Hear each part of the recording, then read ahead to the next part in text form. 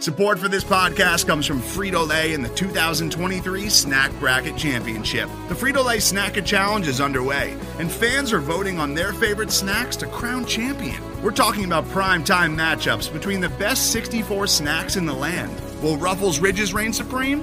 Can Doritos defend their dynasty? Or will Smart Food use their smarts for a surprise upset? Only you can decide. Get in on all the action for a chance to win up to $1,000 or a year's worth of snacks. Let your snacks be heard. Just go to fritolaysnacket.sbnation.com to vote and enter for a chance to win. No purchase necessary. Sweepstakes ends April 3rd, 2023. Void where prohibited. Year's worth of snacks awarded in the form of 52 coupons, each good for one bag of chips. See official rules at fritolaysnacket.sbnation.com.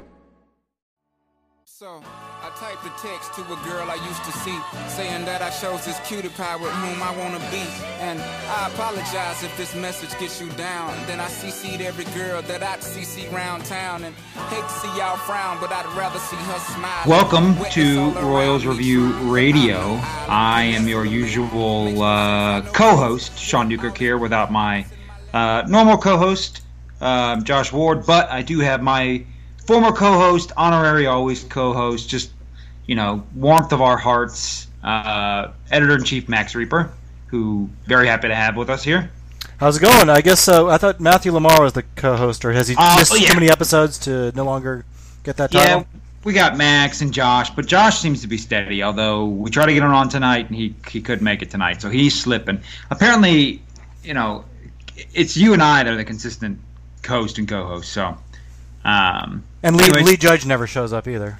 Yeah, I know. He always declines our invites. We have a standing invitation, but... Yeah. Just, all right. Let's see here. So, it always seems like I start off saying that we haven't recorded in a while, and that's definitely true again. So, we've missed a good chunk of stuff. But, hey, we're here. Season has started. Max, I'm sure... Your kids are excited, but how excited are you to have baseball again in your life? I'm pretty, I was getting pretty tired with the fake stuff. Spring training could probably be shortened by about 2 weeks. I don't think anyone would complain except for maybe the owner, since they make a pretty good chunk of dime from spring training crowds. But, I'm ready. I'm excited for actual live baseball. Yeah, and they get that free labor from the minor league guys that don't get paid for spring training, just kind of perpetuating that system. So and selling it to the fans is Major League Action when they got a bunch of AAA players out there. Yeah. All right. The business of baseball could be better. So, all right, cool. So tons to talk about, obviously, since we have a week of games. We're recording this here on Sunday night. So we have had 6 games, with Tuesday being off. But that's better than 0 games like we had to go through for, 4 or 5 straight months. Royals are going to go into the home opener 2-4. 2-4, yes. That's not quite what we figured they'd be. What did you think they'd be, Max, going into Monday? Well, it's always hard to project, individual games like this. But, yeah, I think we kind of thought, 2 out of 3 in Minnesota was pretty reasonable, maybe even a sweep. And then taking maybe 1 out of 3 in Houston, which is, a tough place to play up. Although the Royals did play well there last year. They took 3 out of 4 in Houston last year. And, of course, we know they played them well in the American League Divisional Series the year before that. So, you feel like maybe one, you can get 1 game in Houston, maybe 2, and end up being kind of reverse of that, with them getting 2 out of 3 in Houston and just absolutely laying an egg in Minnesota that I think caused a lot of fans to panic. I don't know, I think sometimes the way the team starts gets magnified just because it's the only data we have so far. But do you find you have a tough time keeping a level head in the first week when they play 3 terrible games like that against a team that I think many people expect to be a losing team, or do you kind of still take the long view because? Yeah, so that's tough because it's easy to say, what's the saying, you can't win. You can't win a season in April, but you can lose it in September, something like that, which doesn't really make sense because 1 loss in April is the exact same thing as 1 loss in September. It's just obviously more magnified because you're closer to your final record in September. So losing 3 games to the Twins now is the exact same as losing to 3 games to the Twins or 4 games to Oakland like they did in whatever the last homestand was last year. when they really you thought, okay, here could be a final push for the playoffs, and then they got 4 games swept by the Twins and they lost by 80 combined runs or whatever the heck it was. And so, yeah, I mean, it is a full 162 games, but I mean, this is 3 less games. Well, 3 more games they have to win to get to where maybe you thought they would have been. I mean, if you think they're a 500 team, well, now they've obviously got to play 3 games better than that. And then, if you thought they were a 93 win team, well, now they've got to play like a 96 win team, which is, doesn't seem like a lot, but I mean, 3 games, that's the difference between a wild card and being out, or winning your division and being in the wild card. I mean, that could really come back to hurt if they are a playoff team, right? Yeah, and I kind of made the argument that, teams like this have, every team has a 3-game stretch that's, they play terrible baseball. Even the 2015 Royals had a 3-game stretch where they just got clobbered by the White Sox, who were a bad team that year. But I think the difference is when it happens at the beginning of the year, you don't know, at least that 2015 team, you knew like, okay, they already had 60 wins in the bank. You knew they were a good team. It was just an aberration. We don't know that with this team. That this team could be a 95-win team. This team could be a 95-loss team. We don't really know. And so when you see them lay an egg like that, you just kind of worry that that's a portend of things to come. And, of course, in the Houston series, I think things looked a little bit better, especially the offense. Now the bullpen still has some issues in the Houston series, so I am a little bit worried about that because not only has it been an issue in the first week, but Fangraphs projected the Royals as having the 3rd worst bullpen in all of baseball this year, which I think was a little overly pessimistic. But I do think there are a lot of question marks. It definitely is not the bullpen we're accustomed to seeing. So, when you see them kind of, lighting dumpster fires the first week, I think it sends alarm bells for a lot of Royals fans, and rightfully so, I think. Yeah, and the beginning of the season, I mean, if they lost 3 games in like June or July to the Twins, okay. It's just more magnified here at the beginning of the season, and I think you're spot on with the bullpen where – and I think you wrote about this, that it was, it's definitely going to be a question mark on the season. And unfortunately, the 2-headed monster that we thought was going to be good, Strahm and Herrera, has really just been kind of Herrera. Strahm has really, really been bad the first few games. I think he's made 3 appearances. Let me pull it up. Obviously, we're recording this on Sunday, so obviously today's Sunday's game where he ended up walking off with a walk-off walk.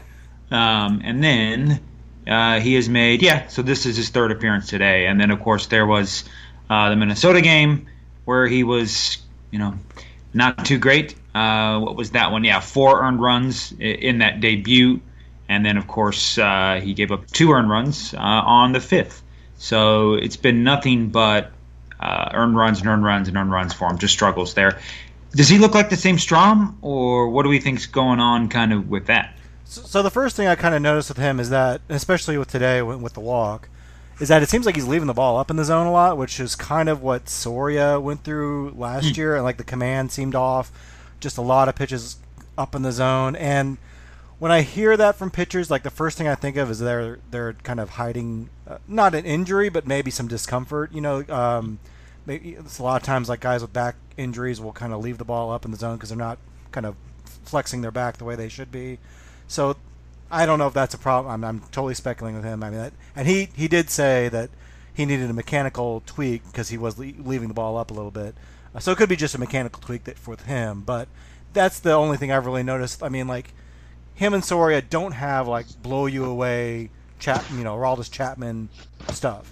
Like they really rely on a good mix of pitches and hitting their spots. And so if he's leaving the ball up in the zone, he's going to walk a lot of guys, first of all, but he's also going to get hit pretty hard, which we've seen. So that's, without really getting too much into the weeds on what's going on with him, that's kind of my initial reaction. But I don't know, do you think it's just kind of a dry spell that every reliever has at least, a couple games where they just look pretty terrible, or is it something more with him? Yeah, so I think it's just a small sample size kind of thing. His zone percentage, and again we're talking small sample size here. Last year his zone percentage, which is the pitches he threw inside the strike zone, was 49.9%, and then this year it's up to 58.3%. So he was right on league average last year. This year he's well above league average. So again, it's just small stuff, but it could be something where he's just trying to pound the zone and getting beat by that, and that might make sense. But, of course, when you look at today's game with Houston, he was just completely wild, it seemed like. So it isn't – I don't know if the zone thing works, and that's a good thing. I think Jeff Zimmerman, he found that pitchers who all of a sudden have big jumps in their outside of the zone percentage pitches, so pitches that are balls, effectively, that means there's an injury. There's a bunch of things that are ideas of an injury, velocity decline, strike zone issues, but that's one thing that, if it's a mechanical or injury thing, okay, we have somewhat of an answer, but it just doesn't seem like that. And I looked earlier today and saw that his release points look like they're the exact same for the most part. But it's interesting to maybe break down and see how his pitches are different. Last year with Soria to begin the year, I remember his curveball was dropping. I don't remember if it was more or less, but there was a change from his 2015 curveball against his 2016 curveball, and you could see it right on like a scatter plot. I mean, it looked completely different. The 2 points were way far away from each other, and so that could have been something where it was either mechanical change or an injury. And sometimes mechanical changes are brought to you by injuries. Because pitchers can't throw normally, and so they've got to kind of change the way that they throw to not hurt when they throw. So I'm not sure. I'm not worried yet, mainly because Strahm was so good last year. He did, and I think there's kind of two different kind of Strahms as well. I think we think of there's the Strahm that just struck everybody out and that like has this awesome control, but his walks per 9 last year and his 22 innings was 4.5. So he had command issues last year. Not like he was, against walks. He just struck a bunch of guys out when he would walk a guy and then strike out the next 2 batters. So you might not have remembered it, but I mean, he definitely had strike zone concerns last year. So I mean, yeah, I think it's just small sample size, but I don't know. We'll see. The bullpen will probably continue to be a question for the next foreseeable future here. Yeah, and his walk numbers in the minors weren't like, and I think he is a little bit higher than average for a starting pitcher, and that'll get better when you go to the bullpen. But people were putting a lot of expectations on this kid based on 22 innings last year. And we forget he skipped AAA last year. I mean, he's made 22. He's pitched 22 games above high A, and all of them have come at the AA level, other than his major league innings last year. So he's kind of made a big jump to the big leagues, and people were like, oh, he should be the 8th inning guy. Well, he's probably going to have to be eased into that role. He probably has a lot of expectations on him, and there's a lot of pressure on him, and maybe he's overthrowing. That could be a possibility as well. But he's a guy that's probably going to have to get his feet wet a little bit, and we can't expect him to just be part of the next HGH automatically when he probably has a ways to go before he gets to that level. I wish we had. It'd be great if there was Strahm. If the bullpen went Strahm as closer, Herrera as setup man, then we signed someone with an I and a T. That way it could be SHIT. That would be not safe for work, I think. Yeah. I can't think of a reliever with an I. There's got to be an Iglesias or something out there. Okay. All right. Well, yeah, I'm not that worried about Strahm, but who's been looking good. Counterintuitive to last year, or opposite of last year, is Joaquin Soria. And I know you're a Soria fan. You might even be a Soria apologist. Yeah, might be. Yeah. He's looked pretty good. He's hitting his spots a little bit better, and with him, it was kind of mystifying last year because he didn't seem like I said his command was a little bit off, but his velocity was still.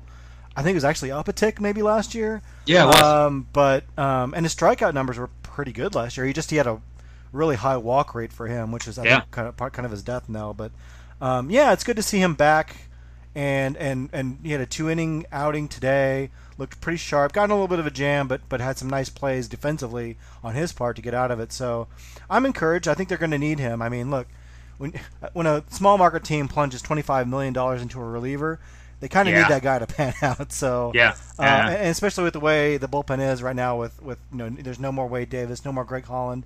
They need Soria to kind of be that 8th inning guy that Ned Yost is going to use him as. And so he really needs to pan out, especially with Strahm having these struggles. So I'm pretty encouraged so far. I think he can bounce back. We know relievers can be pretty volatile with a performance, so it wouldn't surprise me at all if he bounces back and is a pretty effective reliever this year. But I don't. What's been your early impression out of him? Yeah, if a week ago, if on whatever Sunday before the season started, you said who do you think is going to give up 7 runs first? Joakim Soria or excuse me, who do you think is going to have 0 runs by the end of the week, and who's going to have 7 runs allowed by the end of the week? And I would have said Joakim Soria, but it's been the exact opposite. Soria has not allowed a run, and he's only allowed 1 hit. So he's been much, much better than to start the year last year, which, was just the worst timing because coming off that relatively big contract, and he just was not good to start the season. I want to take a look at what that was real quick. He gave up, that's right, 3 runs in his debut against the Mets, and then he gave up 1 in Minnesota. Then his whole April was just not good at all. So Soria obviously come out the gates better. Walked a bit. He's got 3 walks to 4 strikeouts, so that's obviously going to have to fix, but he hasn't allowed a home run, which is kind of nice. And so, it's been okay. I didn't like the contract to begin with, and I'm still not that much a fan, but, it's been okay. I'd like to see the walks not live around where they were last year and where they've been so far this year. But that's really the only thing holding him back from being really, really good. A guy that you can really trust with the 8th inning, I would say. No. But new guys, new relievers, Travis Wood, who I always have to stop myself from saying Alex Wood. I don't know why, but Alex Wood comes to my mind first. And then Brandon Wood, the old Angel slugger. But Travis Wood, he has been not so fun to start the year. He's been very Strom-esque. Yeah, I'm surprised Kerry Wood doesn't come to mind because I think the first time I posted an article that the Royals had signed him, I think half the people thought it was Kerry Wood, which Pete Kerry Wood would be great. I don't know about Kerry Wood at this point in his career. No. Travis Wood has not looked particularly sharp. Probably not helping his chances of ever getting back into the rotation if he was hoping to get that chance, especially after Carnes pitched really well on Sunday against Houston. So, and some of that I think is on him, but some of that is kind of on Ned Yost, and I think you kind of agreed on Twitter, at least made that point, that he should not be facing right-handed hitters in high leverage situations because he is not a very good – he is an excellent pitcher against left-handed hitters, and he is – I put up his numbers last year, and they're worse than Soria's numbers against all hitters, and we know how much Soria struggled last year. He gets lit up pretty well against right-handed hitters, and we saw in day 1, Ned Yost has him against Miguel Sano, who we know what kind of power he has in a tight situation in Minnesota, and of course he gives up the lead there, and it's been he struggles against right-handers. That's pretty obvious. So I think Ned is not used to having a left-handed specialist, really. I mean, you look at the roster the last couple of years, the only guys we've really had are Franklin Morales and who's the other guy? Collins? Was he Collins wasn't really used as a lefty, and I don't think he has a bunch of a split. So I think it's really been just Morales and Scott Downs, who we had for a couple months. Those are really the only 2 left-handed specialists I think we've had under Ned Yost. So it may be, I don't know if it's something he's comfortable using, but he's going to have to really learn how to use Wood to maximize his efficiency or effectiveness because it's not going to be against right-handers. Yeah, and you'd mentioned Carnes. Really surprised. Okay, so maybe not surprised, but interesting. So Carnes, in his Royals debut, I thought it was really weird seeing him come in for some reason. Not weird, but on the game against Minnesota on what would have been Wednesday, so game 3, Yost brought him out as a reliever, which I thought was kind of weird because I was like, okay, I thought he was going to be in the rotation for sure. So it might have been, I think it timed up perfectly with kind of maybe when he was supposed to pitch. But so he comes in, gives up 4 runs just right off the bat. And he's been a bad reliever throughout his – it's a small sample size, like 16 innings, but he's not been a very good reliever in his career. No, and then, that's over, 2 outs of an inning, so 0.2 innings. And then today, or Sunday, he comes in and pitches, 5 2/3, and it was good. I mean, he limited the home run, the earned runs. He gave up the single home run. He didn't get the walks. He had 2 walks, 3 strikeouts, so it was okay. He did his job as far as preventing runs.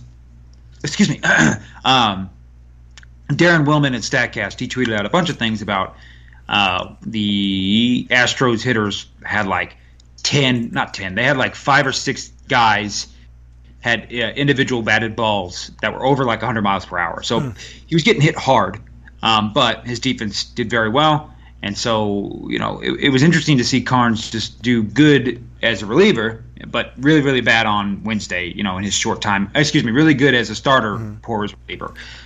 Do you think Carnes kind of stays in the rotation all year?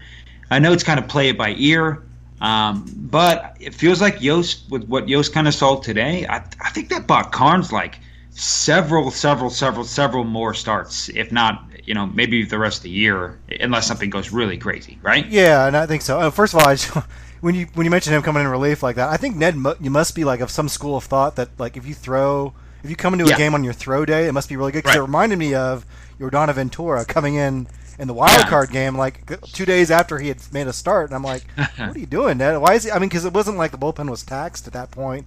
So he must have. I don't know what was up with that, but I think Carnes is a good candidate to stick in the rotation.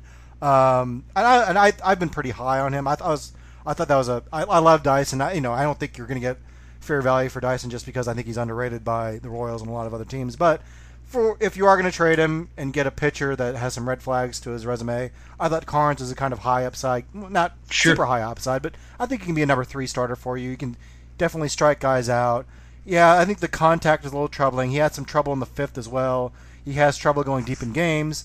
But for what the Royals need right now, which is kind of a cheap starter who can kind of, be a solid number 4 I guess starter, put up an ERA probably in the high 3s, maybe around 4. I think he can probably do that. And I guess what I was encouraged by with his transaction, with the trade, is it seems like they're specifically going after starting pitchers that can miss bats. Like Kennedy was definitely a guy that can miss bats, for whatever you want to say about him. That's one thing he can do. Carnes definitely misses bats, and I think that's a profound shift in philosophy from the organization that once stressed pitching to contact. So that's encouraging. I think he's a guy that can stick. I think injuries are a concern with him a little bit. He did have a back injury that kept him out half the year, and I think he's had Tommy John before.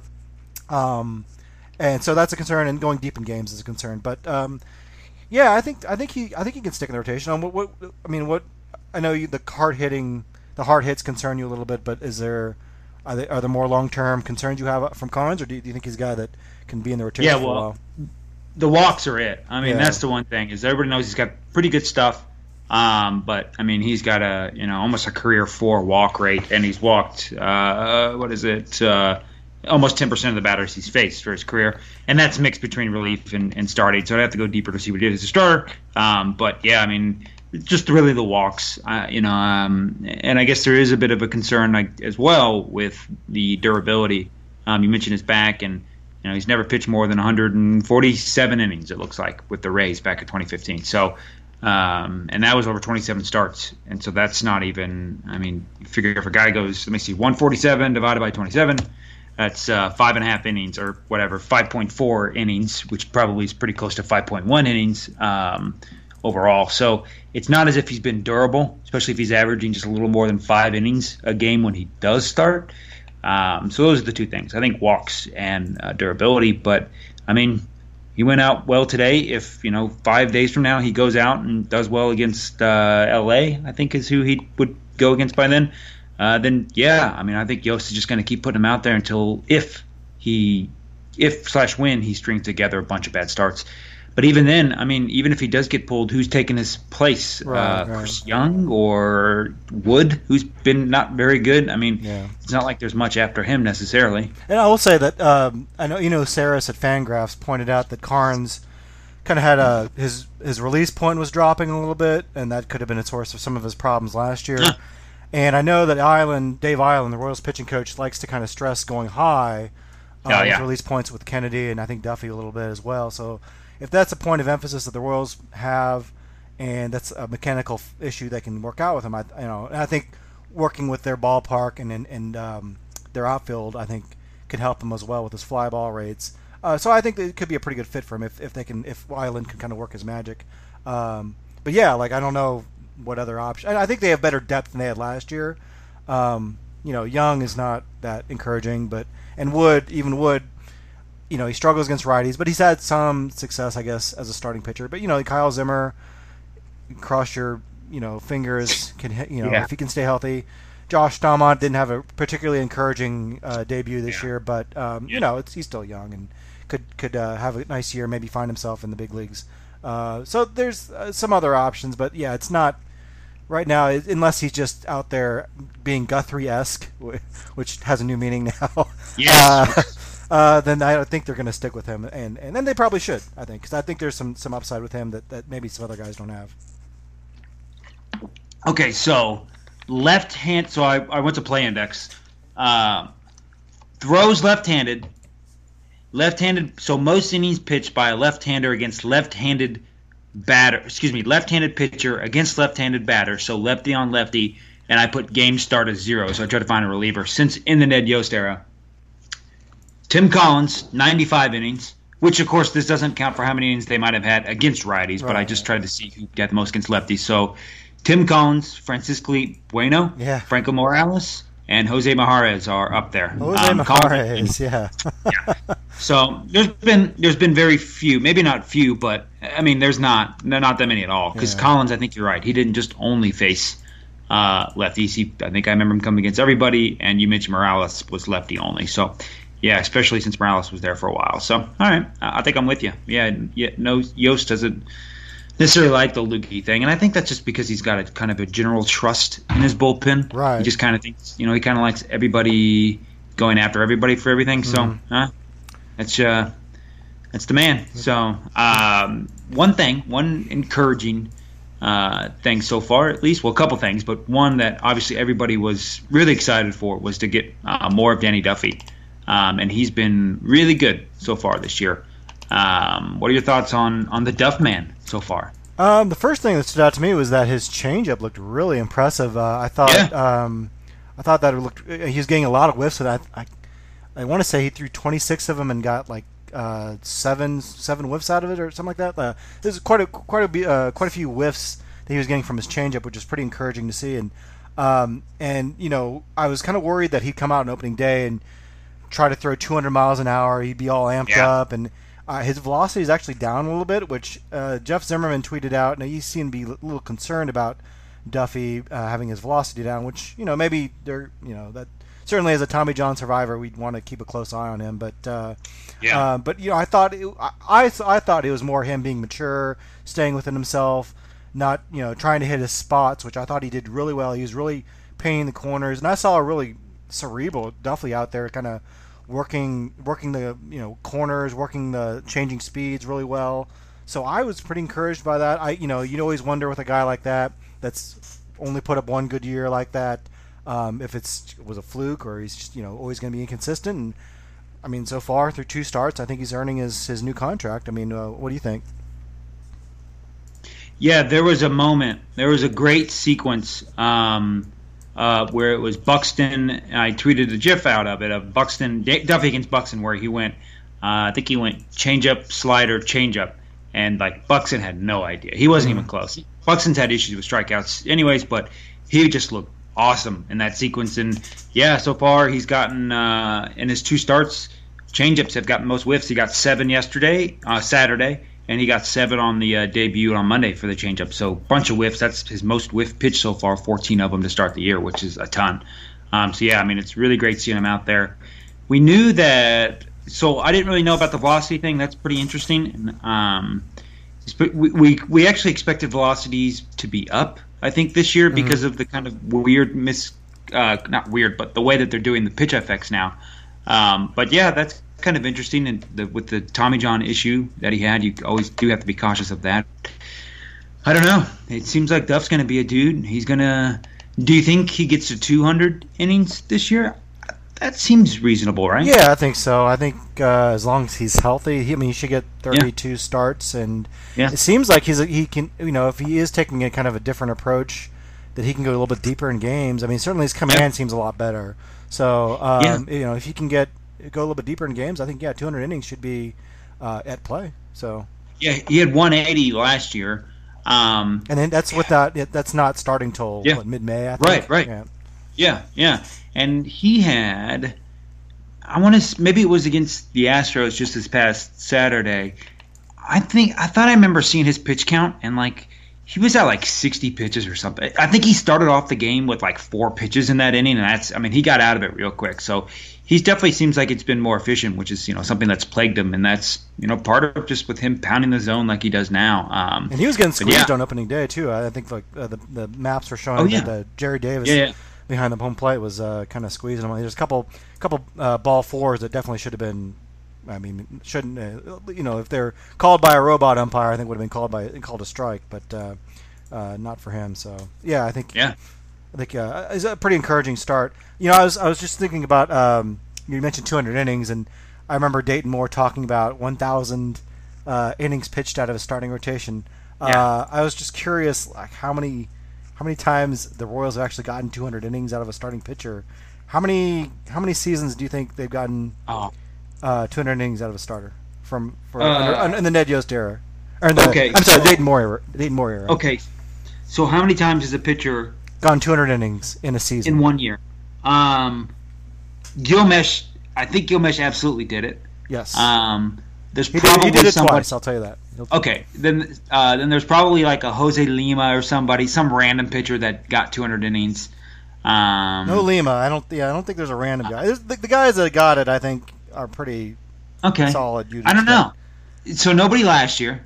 Am I right? Or wait, did Kennedy do it last? I don't know. I'm going to say no. Kennedy did not do it last year. Okay, so since 2007, I'm going to say there have been 4 pitchers. 4. I'm going to say 4. That's probably what I would have guessed. It's actually 6. 11 different seasons. So the list, we'll go chronological order. It's Gilmesh in 2007, which they won 72 games that year, but they wanted to get their money's worth, I guess. Didn't Mesh end up pitching like 700 innings that season or something because of Trey Hillman? Close to it, yeah. 216 innings, and then followed up the next season with 210 innings the next year. 230 pitches in that one game, right? Yeah. Well, it was a must-win game, Yeah. Mid-May against Minnesota. Against the Twins, yeah. Zach Greinke did it 3 times. So he's got the high in the Dayton Moore era of 229 and a third innings in his Cy Young season of 2000. Cy Young year. Okay. Jeremy Guthrie did it twice. No. 2013, 2014. Did not face the Philadelphia Phillies, I think. Okay, James Shields, of course. Big Game James did it twice. Yeah. 2013, 2014. He actually led the league in innings in 2013, which I didn't realize. 228 and 2/3 innings. Irv Santana did it once. 2000 his only season. And then Edison Valquez. Remember, they kind of got him in a relief appearance so he can get so he could reach 200 innings in 2015. So he got somebody had a Yost or Island. One of those guys had a prop bet with Vegas that he would get the 200, and they snuck him in. They got him in right under the time limit. So yeah, 200.1, 200 and a third of an inning. Oh my gosh, hold on, I want to see. Wait, what year was that? Was that 2016? That was 2015. 2015. I want to see what game it was that he got, that they brought him in as a reliever. Oh, yeah, the very last game. That's right, against Minnesota. Okay. Man, what was the score of that game? 10-4. He came in for 2 innings. What did that end up being? It was a 6-1 game. All right, whatever. I guess Cueto and Volquez. So in only 3 seasons have the Royals had 2 pitchers or more with 200 innings in a season. So that's a far cry from 1,000 innings. Yeah. Well, and so it always worked. I mean, the past few years it has been okay because, the starter's not going. I mean, you've got the bullpen to lock it down. They stumbled upon the bullpen formula, and I think the 1,000 innings got thrown out the window. So. Yeah. All right. Well, hey, another kind of big positive has been we hope that the big transition of the offseason ish has been that the Royals have gone from kind of contact speed defense to kind of a little bit more power with Soler and taking on Brandon Moss, and then big things. I mean, it's been Moustakas has 3 home runs, Perez has 4, Moss had his first one today, Hosmer has 1. There's been some power. Now, of course, they've yet to play a game at Kauffman Stadium, which is obviously a big deal for power. But there's been a bit of power surge. Do you think it's just kind of small sample size, or are we maybe hopefully looking at an actual more powerful team? it probably is a little small sample size. And like you say, they haven't played at Kauffman Stadium yet, and we know Houston is like they said in the telecast, it's not as much of a bandbox as it gets a reputation for. It's actually, I think I'm reading, bottom 10 in the league last year in home runs hit. But it's easier to hit a home run there than Kauffman Stadium, so we'll have to see when they come home how things go. But I do think they'll have a little bit more power than last year and the last couple of years. People are getting excited because I guess there's 7 guys in the lineup that have 20 home run potential. But, I mean, realistically, Alex Gordon's probably not going to hit 20 home runs. I don't know if he ever has. Guys like Brandon Moss are kind of, he still has a lot of good power, but he's kind of on the downside of his career. Eric Hosmer's only hit 20 home runs in a season once, which was last year. So, a lot of those guys aren't going to hit the 20 home run plateau. And even if they do, no one's going to hit 30, I don't think. And that's kind of what you need to do these days to be in the top of the league. In home runs, I mean, they're still probably going to be in the bottom 5 in the league in home runs, I would bet. But if there's more power, that's going to lead to more runs, and that it's not like this team has ever scored a ton of runs to win games. But it's certainly nice to have a different way of winning ball games. To me, the problem is still plate discipline. I mean, they just have never been a team, an organization that draws walks. We saw that in the Minnesota and the Houston series. They're not a very patient club.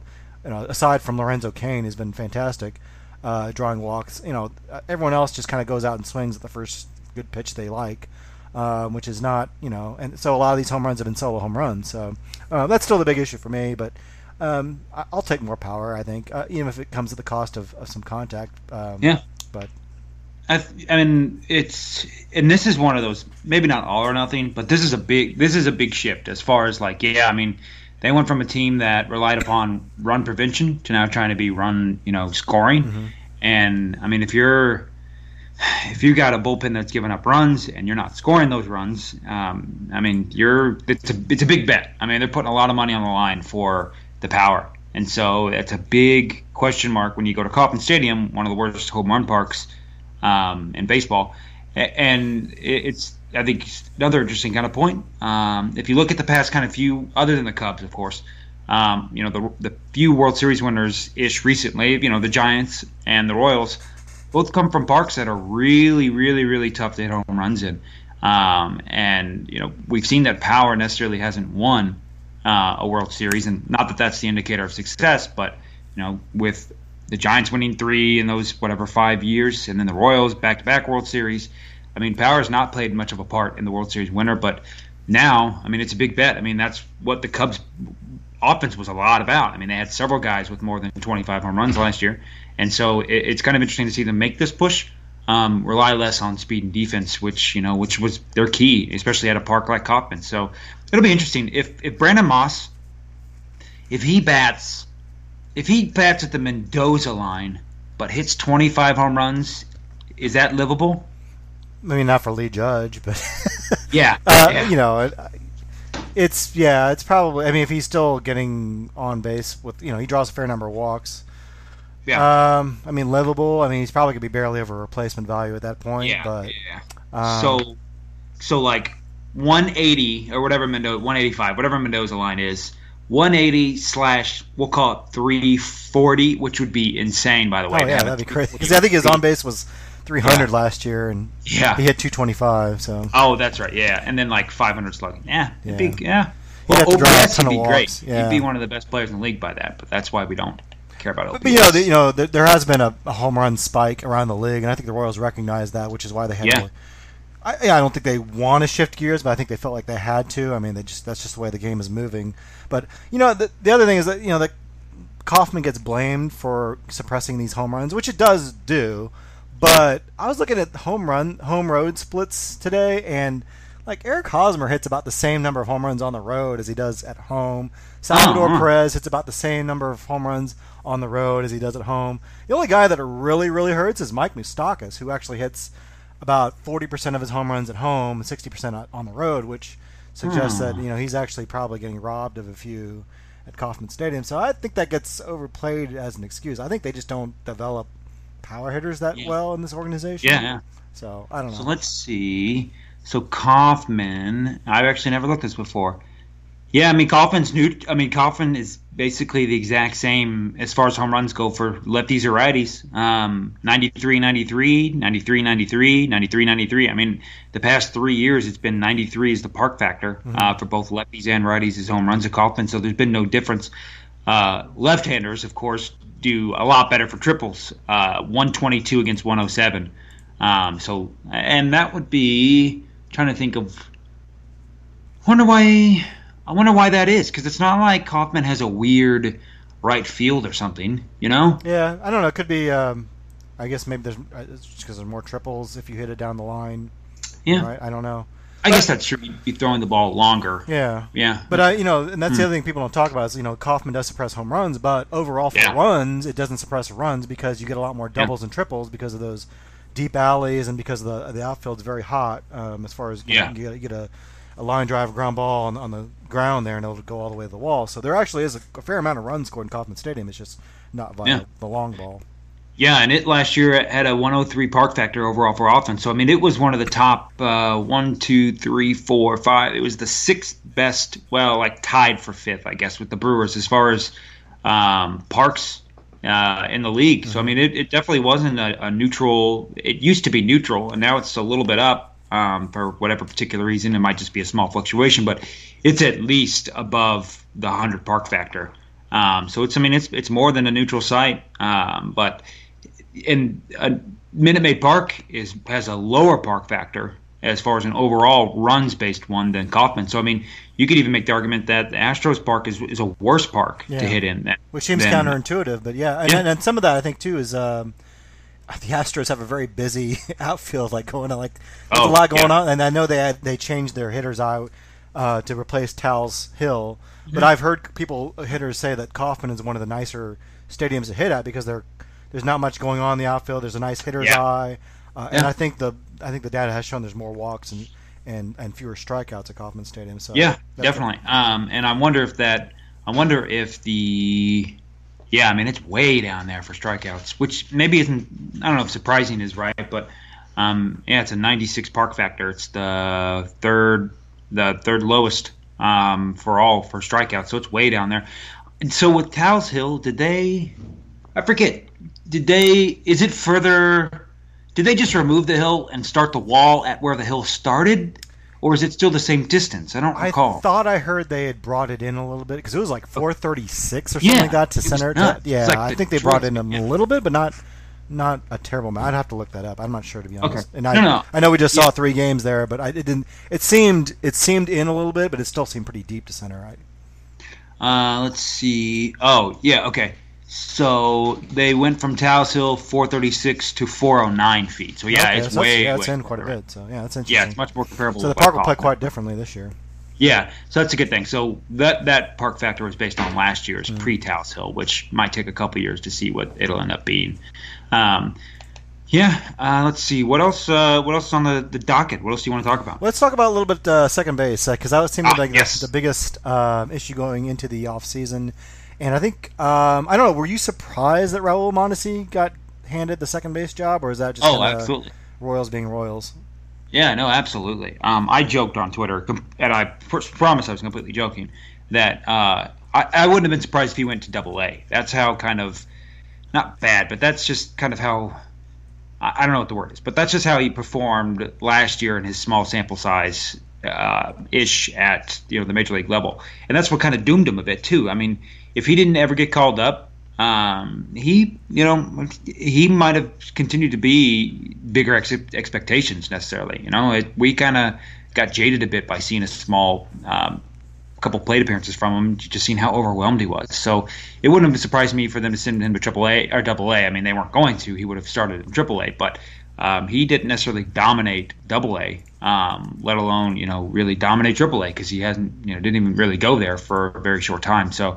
Yeah, I was definitely surprised. I know they love Merrifield. They obviously hate Christian Colon for whatever reason, and so because God forbid that guy gets 200, 300 plate appearances consecutively. Seems like he's always going to be a sporadic guy. So yeah, I was definitely surprised. What about you? I was a little. I mean, if I was asking my prediction, I thought Whit Merrifield would be the opening day second baseman. But I can't say I was like super surprised because I know, look, they like to be super aggressive promoting their top prospects. We saw Hosmer only spend like a month in AAA. Salvi spent like 2 weeks there. Alex Gordon skipped it altogether initially. He had to be sent back down. Billy Butler didn't spend much time there, so they don't believe in AAA as a development league. That being said, like he only spent 29 games in Northwest Arkansas last year, and like you said, they were pretty underwhelming. Not underwhelming. He did okay, but certainly not like eye-popping numbers that you'd say, okay, that guy belongs in the major leagues. And I see what you see him play, and you see what they see in him. Obviously, he can fly. I mean, there's gonna be some play where he hits a routine ground ball, and the guy just kind of casually throws it, and he's going to find Mondesi way past first base, and he's going to be surprised because he flies down the line, and he's got pop. I mean, we saw in spring training he can absolutely hit the ball out of the ballpark if he gets a good pitch to hit. But the problem through his entire career is his plate discipline, and it's not just that he doesn't draw walks; it's he strikes out a lot, even in the minor leagues. And if you're doing that in the minor leagues, and you're going up to the major leagues where they throw sliders right in the corner, ungodly, breaking stuff, 100-mile-per-hour fastballs, he's just going to be overwhelmed. And we saw that last year. And that's just not a good way to, I think, develop that as a tool. I think they believe in a sink or swim philosophy of like, well, you're not going to get any better facing AA guys. You might as well face, the top guys in the world and get better facing, those guys. But I think he needs probably some at least AAA time to get at least work on finding good pitches to hit, because he's striking out 30% of the time in his big league action last year, which is just not going to, you're not going to hit for any kind of average doing that. Which, if he hit for any kind of average, if he hit for 260 with his kind of power and his kind of speed and his kind of defense, that'd be kind of useful, I think. But can he hit 260 at this age, where he is in his development? I don't think he can. Do you? Yeah, and I mean, two things, I'm okay with skipping AAA for the most. I'm okay with skipping AAA if you beat the hell out of AA. Which a lot of those guys I mentioned did. Alex Gordon was like minor league player of the year, so. Right. Yeah, and so that's fine. A lot of organizations skip AAA just because it's filled with guys who are Jeremy Guthrie's and your I can't think of it. Has been there forever. Yeah, right. Jason, I can't think of his name, but he was on the Nationals. It's killing me. Anyways, so yeah, I'm okay with skipping AA or skipping AAA on that matter. One thing though, and I don't know if it was his decision today to bunt with 2 outs or if it was somebody called that, but he was asked to bunt a lot in the minors, and that's not. Yeah, bunting can be part of his game, but he obviously can't bunt 3-4 times a game. It's just not. He did a lot in spring training as well. He had 6 of his hits were like bunt singles. So yeah, it's just, which is a good asset. Yeah, you're right, but you're not going to develop your bat doing that, and you're not going to get 30% of your hits as bunt singles in the major league level. So yeah, Jason Marquis is who I'm thinking of. Anyways, and so I don't know. Definitely was frustrated by that, and yeah, I mean, I think he should have definitely been in AAA to start the year, and 260. I mean, yeah, even asking for him to hit because he only has hit. So minimum we'll call 100 plate appearances. He has only hit 260 3 times in his entire professional career. 290, 261, 259. So I'll round that up to 260. So he barely has hit 260 in the minors. I mean, he's like I forget what his career minor slash line is, but it's not 249, 297, 378. Okay. So yeah, I mean, there's been the power there, which is kind of we knew that's what it'd be. Wait, did you said 378? Okay, Never mind. I thought you said 478 for a second. Yeah, I mean, he's had really nothing.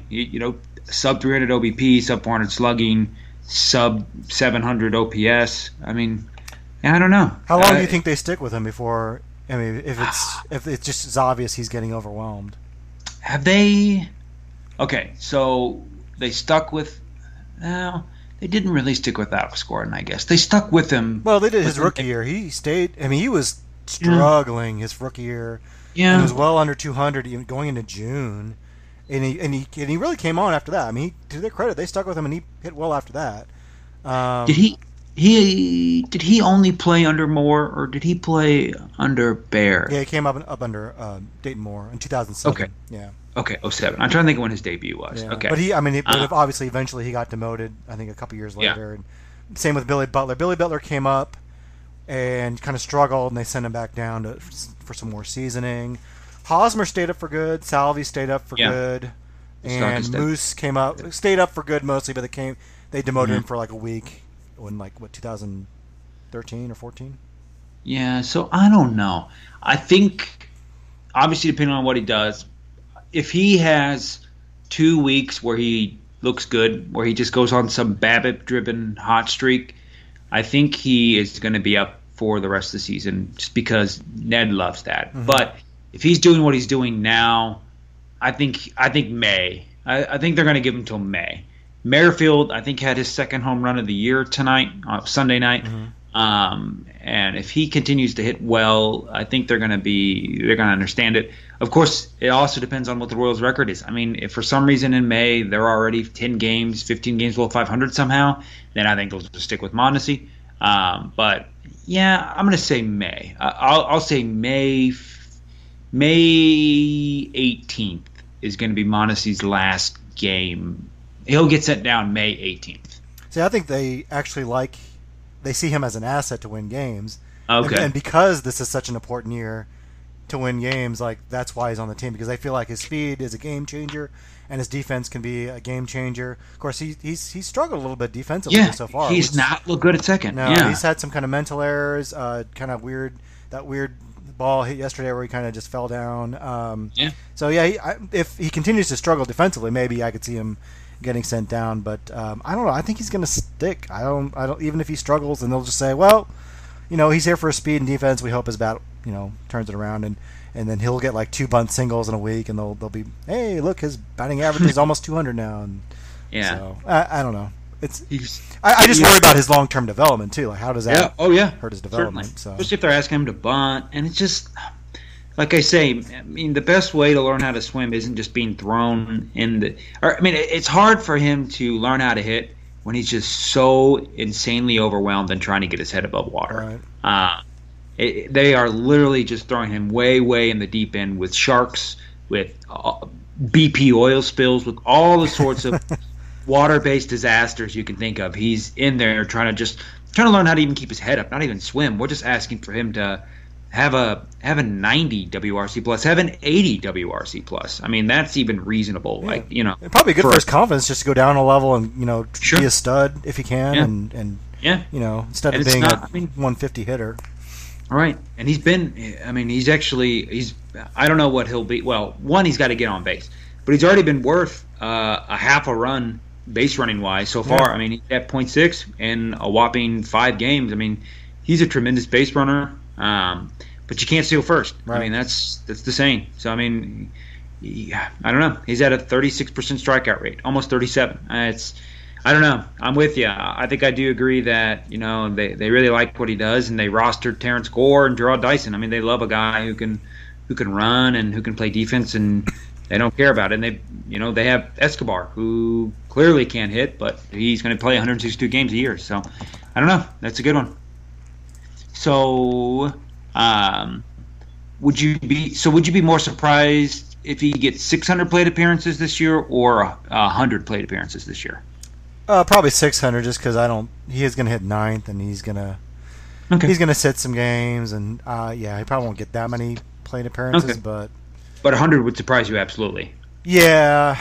Well, I guess that'd be more likely to happen because I could see that him getting demoted before than getting that many plate appearances. So I think 100 is more likely than 600. But if I had to put the over under, I'd probably say he gets probably 380 plate appearances this year, maybe 400. Yeah. All right. Well, another thing we did just back in the turn of the calendar of March, right on to April 1st there, we did our predictions, our preseason predictions, which is, by the way, one of the things I really absolutely love doing, just because it's fun to talk about and think about and get everybody staying. And I think for the most part, a lot of us are on the same page for like the Royals-based ones. I think we're spread across for like a lot of the more league-wide stuff, but everybody absolutely picked Danny Duffy to be the Royals pitcher WAR leader, which makes sense. It's hard to pick anybody else. But we had a nice little split, actually. Some people like Kane for the Royals' position player war leader. Some people like Gordon, and some people like Moustakas. Max, you had Moustakas. Tell me why you picked him. You and Dugan and Hoikis, Jeremy. Yeah, and I can see Kane getting it. I think I just leaned Moustakas. Number one, Moustakas, I think, probably has a better chance of playing more games than Kane, just because of Kane's history and injury, and that seems weird to say with Moustakas coming off a knee injury, but I think we all feel pretty comfortable saying that his knee looks okay going forward, and that unless he has some sort of collision, he's going to be okay. So I think, number one, he'll stay on the field. Number two, he just looks like a totally different hitter the last 2 years. I mean, I prorated his numbers over like 2015 and 16, and he's like a 25 home run hitter with 270, 330, like 480 slug, which is fantastic with his defense. So if he's healthy on the field, I think he's legit. I think he has a good chance to be the Royals' best hitter this year, which would be pretty huge for him. I think people, we're not talking enough about what he's going to cost the Royals in terms of a long-term contract if they want to retain him, and I think it's probably going to be pricier than people think because I can see him having a big year, and people, and the stats teams and the scout teams both know he plays really good defense. Whereas Hosmer, there's a little more debate. So I think, and he plays a position that I think is pretty. We're in a nice age for third baseman. There's a lot of good third basemen around the league, but there's also a lot of teams that don't have that. Manny Machado or Adrian Beltre, so they may feel like they need to go get a guy like that, and so I think Moustakas could get a pretty good contract out of that. So yeah, I think he's going to be the best player for the Royals this year. But I can see him beating. Oh, go ahead. I'm sorry. No, you picked Kane, so why don't you dissent? Why don't you be the Shannon Sharp to my Skip Bayless? So I was going to say I could see Moustakas beating the Headley deal for $52 million. Yeah. And Headley kind of had that same reputation. Good, not great hitter, really good defender. That's worked out fine for the Yankees. I mean, he's been 2.5 plus 1.5. So I mean, he's almost. Plus some little change. I mean, he's almost been a 5-win player the past few years, and he's started off well this year. So, and he was 31 when he signed his deal. I think Moose is 28. Yeah, or so. He's going to be a lot younger. And Justin Turner, who I thought Justin Turner got less than I thought he would. I think he signed for like $460 million, but he's like 32. So you figure with Moose's age, he could get a 5-year deal worth about the same average annual value, and that'd be a pretty hefty contract, I think. And Turner's been a little better hitter, but I mean Turner isn't. Moose is a really good defender. I think I'm with you. And Moose has been the Royals' F-WAR leader, Fangraphs WAR leader so far this year. I picked Kane solely because I think Kane.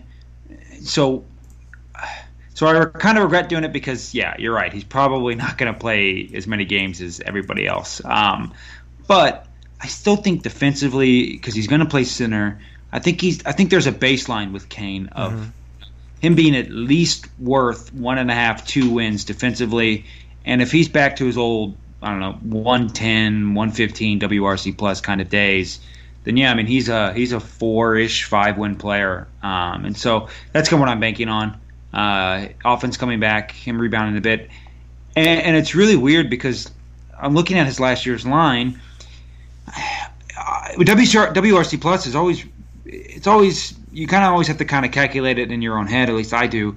He hit 287, 339, 408. That sounds really good, right? I think that sounds like a pretty good line. 287, 339, 408. I mean, that's solid. That was only a 98 WRC plus. It was actually 2% lower than league average. So I don't know. I think I would love to have 287, 339, 408 from Kane this year. Maybe a little more power, but that's still, we'll call it an average hitter. So, I mean, I just think the baseline for Kane is pretty good.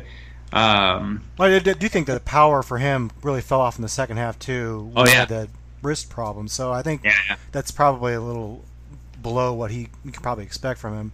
And we've already seen him. He looks a lot more patient at the plate. The defense, I mean, I guess it's one play, but one amazing play already. The defense looks like it's still there. Yeah. So I think Kane's a very defensible pick.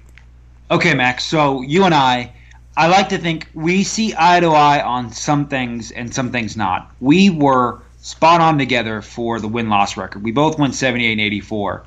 Which was I guess we weren't low. Timothy Weber was 76 wins, but we were, aside from Timothy, we were the two low men on the totem pole, I guess. What's your thought on 78 and 84? So, I mean, I can squint and see this team making the postseason. I mean, like, if everything goes right, they have the guys that have been there before. I think their starting pitching is better than it was last year, and maybe even is better than 2015. The problem is the bullpen is just so much worse.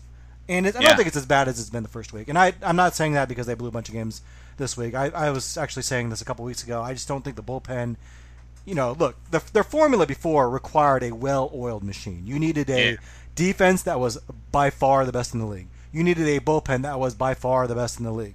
You needed a high-contact approach that was by far the best in the league. Yeah. They don't have those things. And the defense is still pretty good. I think defense is still top 3 in the league. The contact is down significantly, and then the bullpen I think is just it's not as good as it used to be. So you really need all three of those things for them to be successful. And if you don't have those three things, you need to find a different way to win. Maybe they think better starting pitching, more home runs will be that formula. I don't see them making up that gap. And so I think this is probably the end of the line with at least this core group of guys, and I think that's going to be a losing season. By the way, I don't think even with a 78-win season they're going to do a fire sale. I think you're going to see Dayton Moore try to hold on to these guys as much as he can. But I'm not. I guess I'm not super optimistic. But like I said, I've seen this team exceed expectations before. Certainly, they don't care about my projections, and they'll go out and do what they have to do. But I don't know. I'm not. Last year I was pretty optimistic. This year I don't think I'm there. Yeah. Someone told you Santa Claus isn't real, and they kind of bumped you out. All right. I'm the same. You spot on. I think I agree with everything you said. I just feel like the 14-15 teams kind of Buck Showaltered their way. Kind of played a buck, squeezed every little excess win they could out of their skill set. And I think the 2016 team was more aligned with their talent level necessarily. Than the prior 2 years teams. And it's actually even the 15 team, it's a much different team this year than even the 15 team for the most part. I mean, there's still some guys around, but isn't like I'm trying to do quickly. Everybody from that 15 team in the rotation, Vargas was there, right? He was on the 15 team. Yeah. I'm trying to think of the rotation. But he missed the end of the year because he got hurt. Okay. Oh yeah, that's right. Yeah, so the bullpen is almost completely different, right? Yeah. Like it's pretty much Herrera is the only holdover from that bullpen. Yeah, let's see. Holland's gone, Davis is gone, Ryan Madsen's gone, Franklin Morales is gone, Luke Hochevar's gone. It's a completely different bullpen. Yep. Chris Young was in the. I guess he was kind of in the bullpen that year, but he's certainly not a guy you're counting on this year. And then Volquez gone. Kendry Morales is gone. Ryan Madsen is gone. I mean, it's a really different team. So the entire pitching staff is pretty much different except for Duffy, Young, Herrera, and Vargas. Those are pretty much only four components still there. Yeah, and two of those guys are relievers basically now. And then of course you had Ben Zobrist and Johnny Cueto helping out for the last 2-3 months. So I mean, different team. So I think I'm with you. I think 78 and 84. Makes sense. A little bit more. Of course, Jeremy, God bless his heart. Jeremy and Frank, or Sterling Rice, those two guys, I love them. God bless their hearts. They're at 87 wins, which is kind of strange that 87 wins, which really isn't even that many wins necessarily. It's probably not the postseason. Right. That's like fringe wild card. Like, that's the high shot as far as the predictions go. So that's kind of maybe telling about maybe the general sentiment. And we're not like the outliers either. Like I surveyed like a bunch of these preseason predictions. I'm like, oh yeah, that's right. 139 baseball pundits, top, Sports Illustrated, Fangraphs, all these publications. Not a single one picked the Royals to win the division. So it's not like we're like, if anything, we're optimistic because we're fanboys. But and a couple of them picked the Royals in the postseason as wild card. But I don't think anyone has high expectations. The projections all have us in the low 70s as far as win totals. So, and I wonder if that's a product of last year. I mean, if the team wins, rather than win 81 games, let's just say they win 85 games last year. Does that change? That boosts everybody up. I mean, that changes everybody's opinion, I think, for the most part. I think there's people who could add 5 wins from that and be like, okay, this might be a 90-win team. But, especially given 14 and 15. So it's kind of interesting to see how much a lot of last year was kind of swept away-ish because of injuries. Mm-hmm. But, I mean, still, people are still, even though everybody, let's just consider everybody's healthy, which you usually do when you make these predictions, the sentiment is still down, so it's kind of interesting that last year played a bit of a part of it as well, but I don't know. Well, I think we've done a good job, like, kind of refuting that excuse of injuries. Because look at the Cleveland Indians. Look at all of their injuries last year. They lost their entire outfield. I mean, and they lost like 2/5 of their rotation. They were starting Carrasco, they're starting guys up from the minors in the playoffs, and they won the pen. They were one win away from winning the whole thing. So and the Royals are a little different because they have good talent, but then they have paper thin depth. So they're a little different formula. But this is a team. Yeah, like you say, everyone expects their team to be healthy at the beginning of the year. The truth is the Royals are going to have 1 or 2 key injuries this year. Can they get past that? Do they have guys in AAA to come up and help out and paper over that? I don't know. We'll see. Yeah, the depth was an issue last year too. Everybody had the Indians winning. Kind of no surprise there. And I think I had the Tigers. I had Indians, Tigers, Royals, Twins, White Sox. You and I met eye to eye on that one as well. And I think the Twins will be pretty close to the Royals. I think they're a much improved team. And I'm not just saying that because of last week, but I think they kind of remind me of the Rays back when they were terrible and then they got good all of a sudden. Is like all they needed was just kind of a couple guys and their pitching staff becoming solid. And I think if the Twins can find a couple guys like that, they'll be not good, but they can be a lot better, I think. Because their offense is pretty legit. And they've got guys like, they have several guys who are at least 2 or better win players with Buxton, I think defense-wise at least, Sano, Dozier, Kepler. I mean, those guys alone are probably going to be worth 2 wins. Dozier more than that, but I mean a baseline of 2 wins I think for all those guys. So I mean they don't have really any stars. They've got some scrubs, but they've got some scrubs mixed with some kind of midline people too. Mm-hmm. So I mean that. And I think, let me just see. Yeah, everybody had the Cubs winning. Everybody, Mets, Nationals for the NL East. The National League seems really predictable, does it not? Like everyone pretty much picked the same.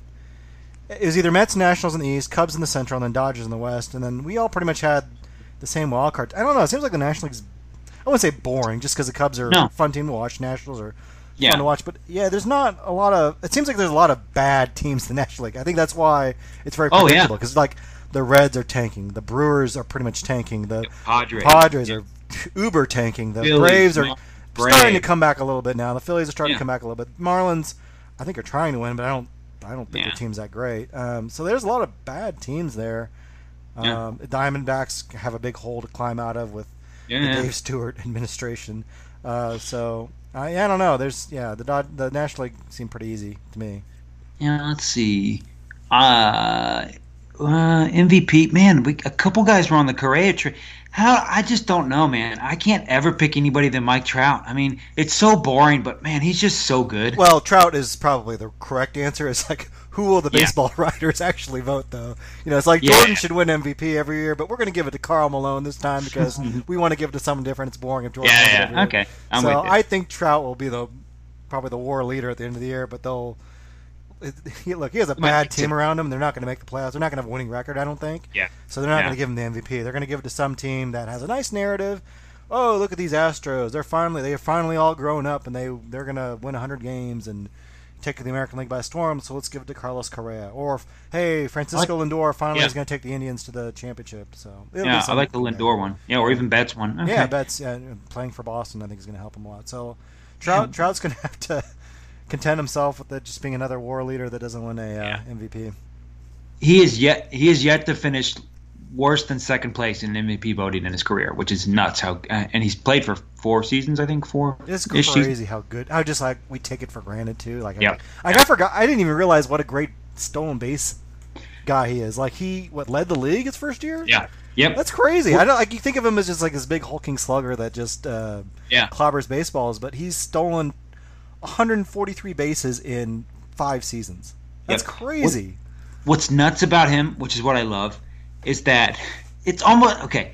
I really think Mike Trout reads Fangraphs because this is what Fangraphs does. They love Mike Trout. They go, okay, here's something Mike Trout is not good at. Like he couldn't hit high fastballs or up in the zone.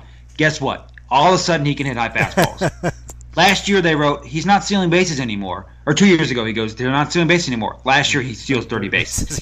He is just, oh my God, it's just nuts. Well, they need to write an article that says he has fewer postseason hits than Christian Colon. Yeah, there you go. Now, but that might be out of control. 25th overall. Interesting. Man. Yeah. Okay. Let's see. Everybody kind of split on the Cy Young. I think that's really hard to predict because who the hell knows? Yeah, pitchers are so hard. I just went with Stroman just because I've been a big fan of his ever since he was drafted. I love guys with big curveballs and I like short pitchers too. Not that he's that short, but and I had to crack up at the tweet of his dad at the World Baseball Classic. How huge is that? That dude is jacked. I know. It's so weird how different they are. Yeah, but anyway, he seems like a pretty cool dude, and I don't know. I don't like the Blue Jays, but I kind of like cheering for him. So I was more probably wishful thinking than anything. But I like Matt and Jeremy picking Yon Moncada or I guess Dugan did too, and we'll see if either of those guys in AAA. Yeah, all right. He'll be up before too long. We'll see. And Benintendi was. Then you liked Aaron Judge. God, he's such a hulk of a person. Yeah, and I just picked him just because it's probably going to be Benintendi, but I want to be a little contrarian. Go something off the board. Yeah. Everybody picked Swanson, which is pretty interesting. Maybe not interesting. Who else is even a strong contender? That's what I'm thinking. I can't think of who else. Yeah, it seems like Swanson's kind of a.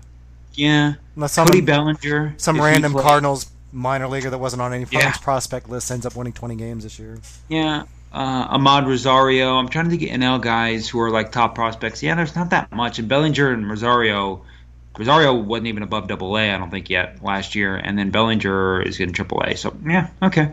Let's see. All right, and then let me just see. World Series.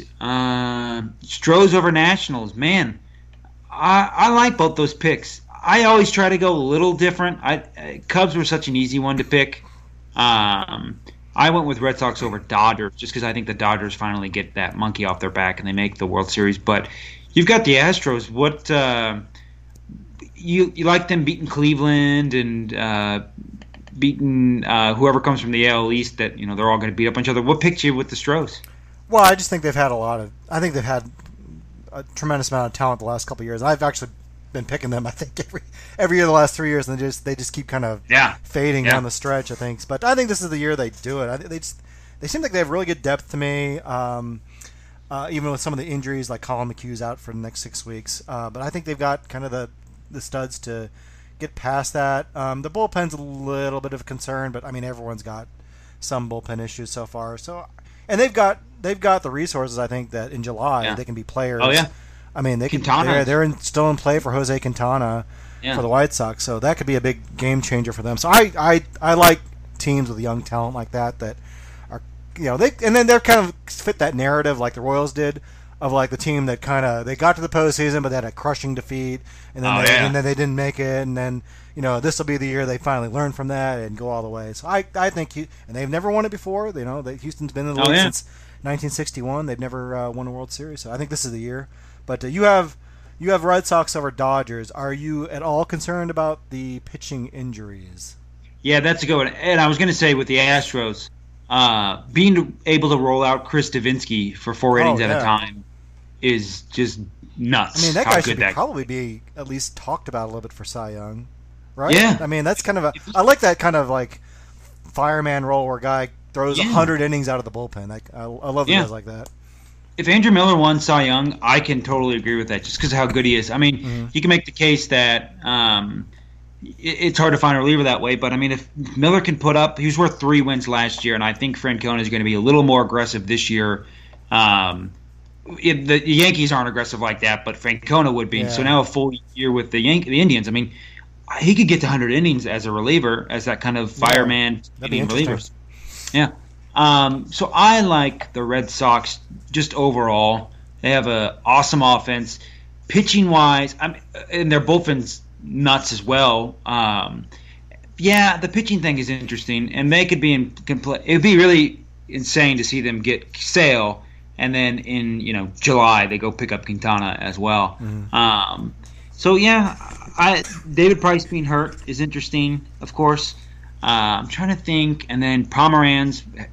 They gave up Anderson Espinosa for Pomeranz, which is a little out there. Yeah, I don't think that trade's looking really that great right now. No, not at all. And I kind of questioned at the time, but of course, Espinosa was in low A, so it's kind of hard to, if you can pick up a couple MLB wins, if you can get 2-3 wins from Pomeranz, and that kind of pays easily for him. So I just like the Red Sox. I think that depth-wise, they're projected to be one of the best teams in the league. I'm trying to think of what their rotation with. Yeah, so Sale, Porcello. I actually like Eduardo Rodriguez. They have David Price. Having Sale and Price, if both of those guys are healthy, that's 2 of the top 5-ish, maybe 10, whatever, however you want to call it, pitchers in the league. Who else has that other than? The Dodgers have Clayton Kershaw, who's basically 1 and 2 best pitchers in the league. He's the equivalent of having 2 great pitchers.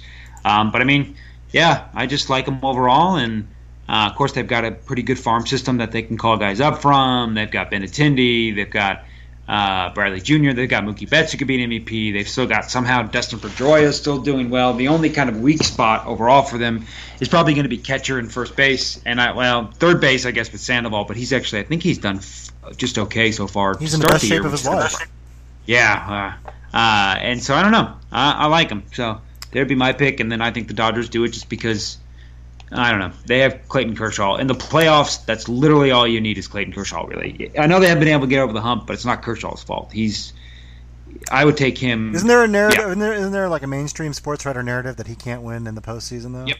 Yeah, and him, I'm going to look this up real quick because, that is the thing, is that he can't win. And it's not like there's no reason why all of a sudden he should not be good in the playoffs. It's not a real thing. Let's see. He has, he's got a 4.5 ERA in the playoffs, but I think some of that though is like he got early in his career, he got rocked by like the Cardinals in like one start. Yeah, he had 8 runs against the Cardinals in the NLDS, but really, let me just look at the past.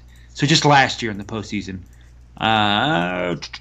what was your ERA? I don't know where the heck it is. Okay, I don't know. You could do the quick math, but he gave up.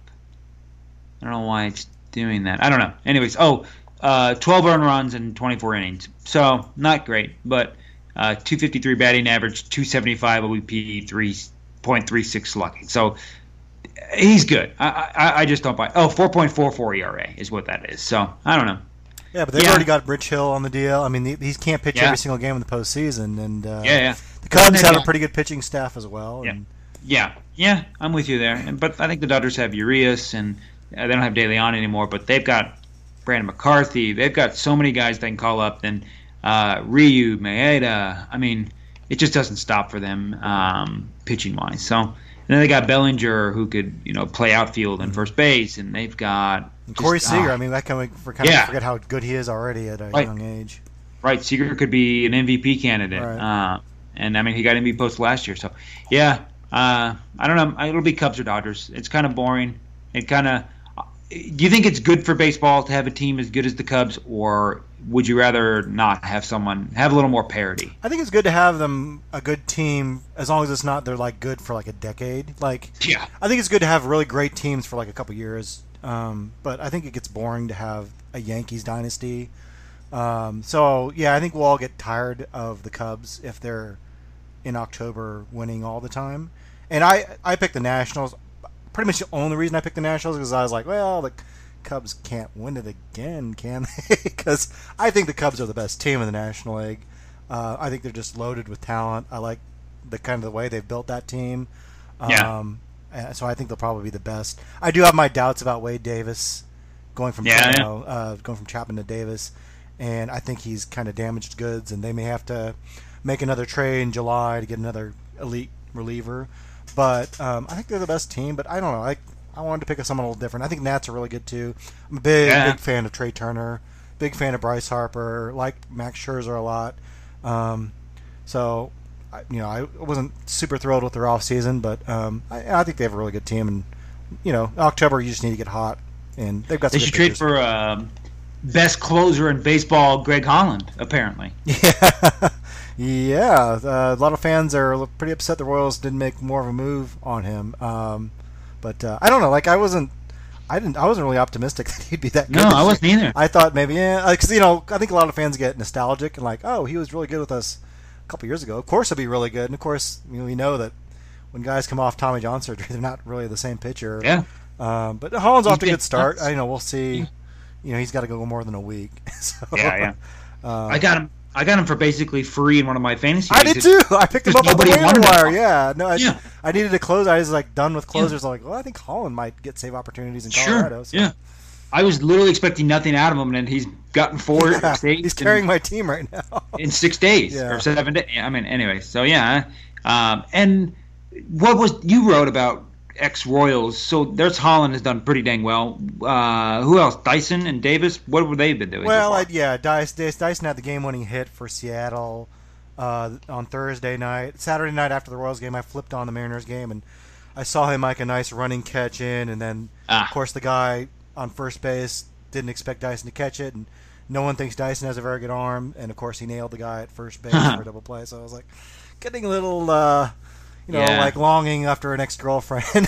It's like, oh, why aren't you doing that for us? So I miss him a little bit. Yeah, he had a good week, and Kendrys Morales had a monster grand slam for the Blue Jays this week. Oh, yeah, that's right. Morales. So, Okay. he's off to. I haven't looked at their overall numbers, but I think Kendrys Morales is off to a pretty good start for them. But I still don't think that was a very good deal. But, yeah. I'm with you. I wouldn't have done that. Yeah. 3. Well, yeah, he's only hitting $190. I guess that was his only big hit. But so we'll have to see with him. He's 34 years old. So yeah. 104 WRC plus for Morales, but I mean it's all on slugging. I mean it's sub 3 OBP, 208 batting average, he's basically including hit that grand slam, and that's it. That's all he's done for them. Yeah. And then Dyson has already been worth negative 0.2 wins. So I don't know. Dyson hasn't hit either. But again, we're talking early, yeah. 24 plate appearances. But it is interesting in Seattle though. Like they're kind of building.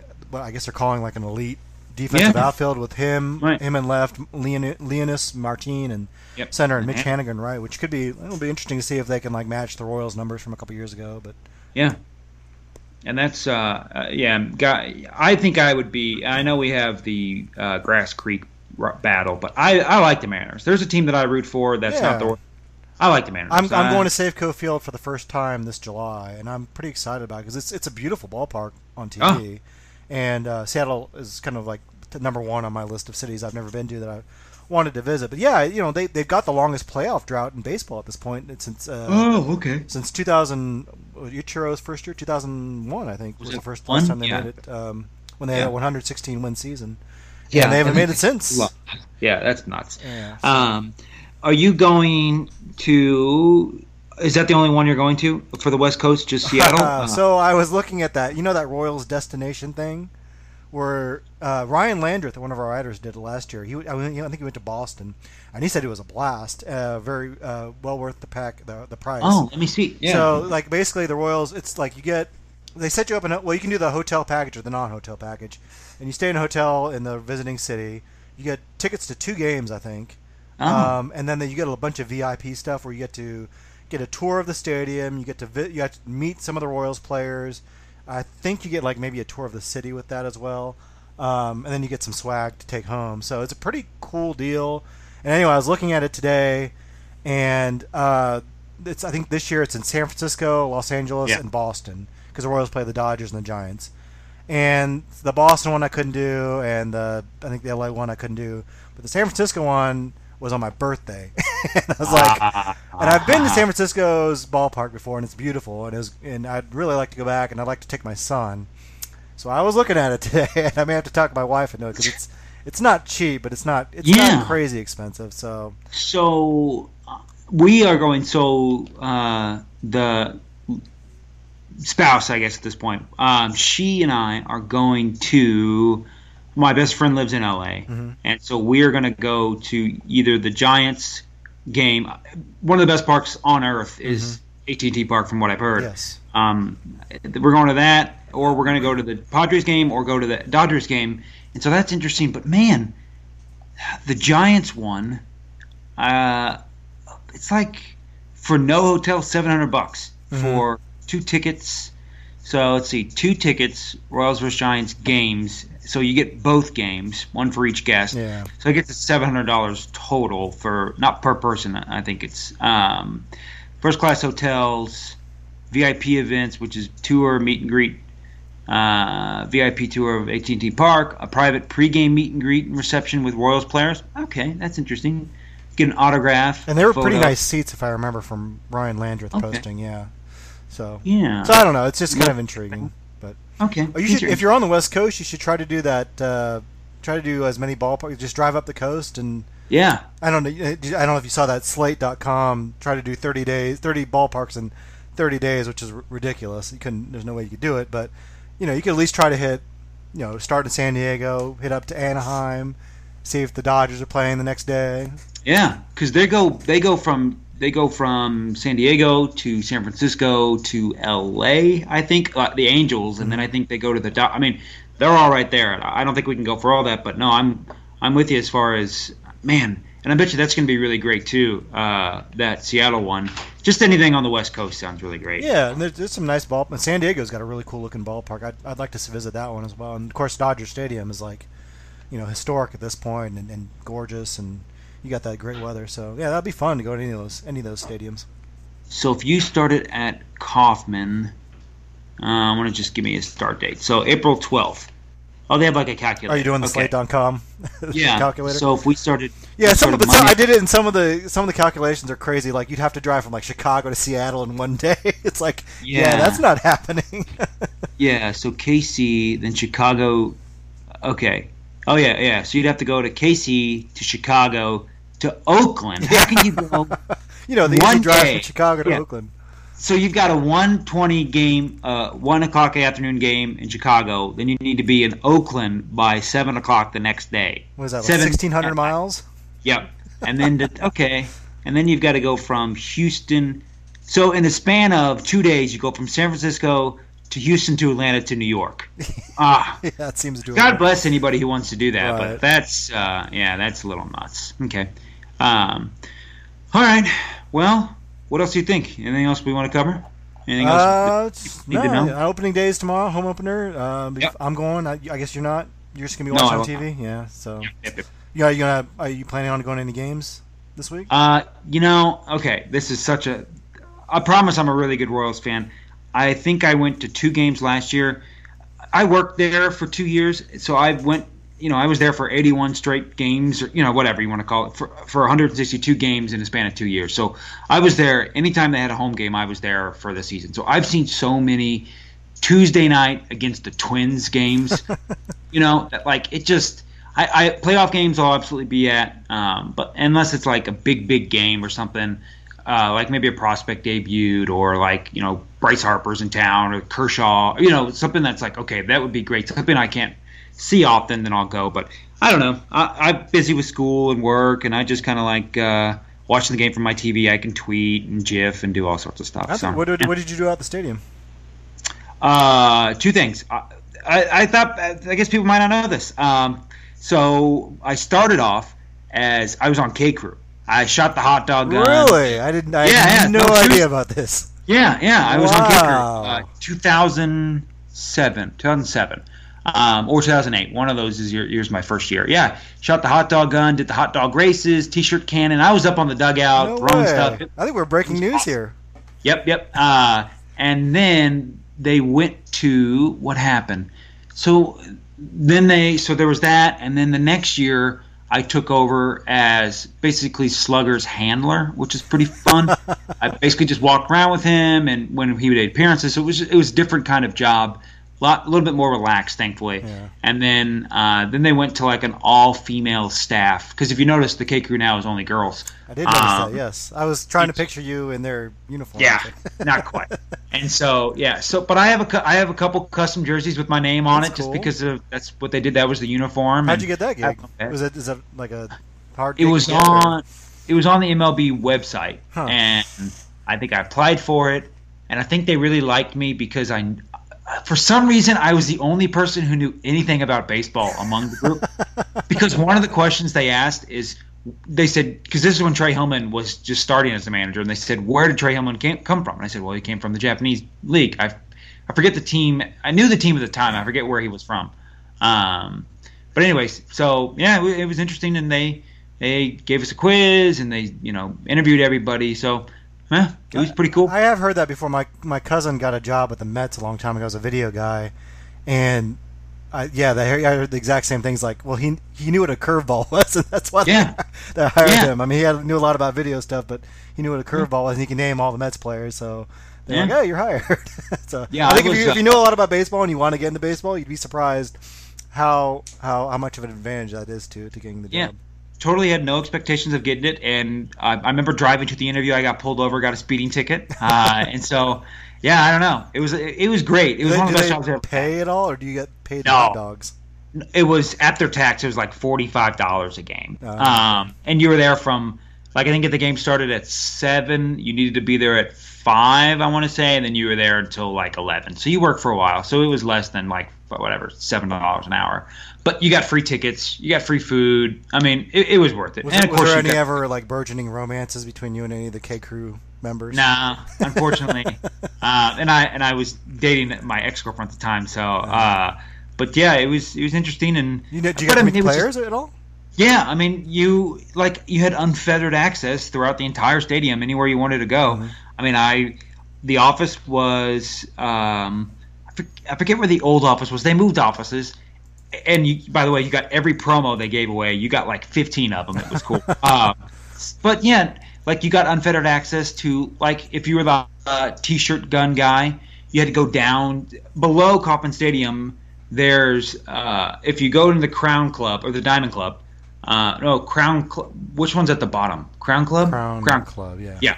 Yeah. If you go down to the Crown Club, you obviously have access. There's a tunnel that runs from the first base line all the way to the third base line, and it's just a player tunnel where they walk. And so, yeah, I mean, if you were if you had the flags before games, they had people who waved the flags on the field, you would go down there. If you were the T-shirt guy, you would go down there. So, yeah, I mean, you were walking right past the Royals clubhouse where players were. They said hi. I mean, it was, yeah. So what's Ross Glode like in real life? Yeah, I did see. I have a not suitable for podcast David DeJesus story I might have to tell at some point. Yes, seriously. And so it was. It involves some nudity, and so that not my nudity, his nudity. I should clarify. So, anyways, but yeah, it was really, really interesting. It's the Royals Review After Dark now. Yeah. So I don't know. I thought maybe some people might have known that. No, I totally didn't know. That's we learned something about you tonight, Sean. Yeah, that's actually really cool. I'm impressed. Yeah, well, okay, all right, let's wrap it up. That's a good note. That's a good note. On Naked David DeJesus. Yeah. So, okay, all right. Well, as always, thank you, Max. You can follow Max on Twitter, just MAXRIEPR, Max Reaper, editor-in-chief. He's my boss, I guess, one of the best bosses ever. So, and then you can follow me on Twitter, Sean Core, SHAUNCORE. That's it, Max. Any parting words? Anything else you got? Go Royals. Okay, go Royals. All right. Have a happy opening day, and everybody have many good days.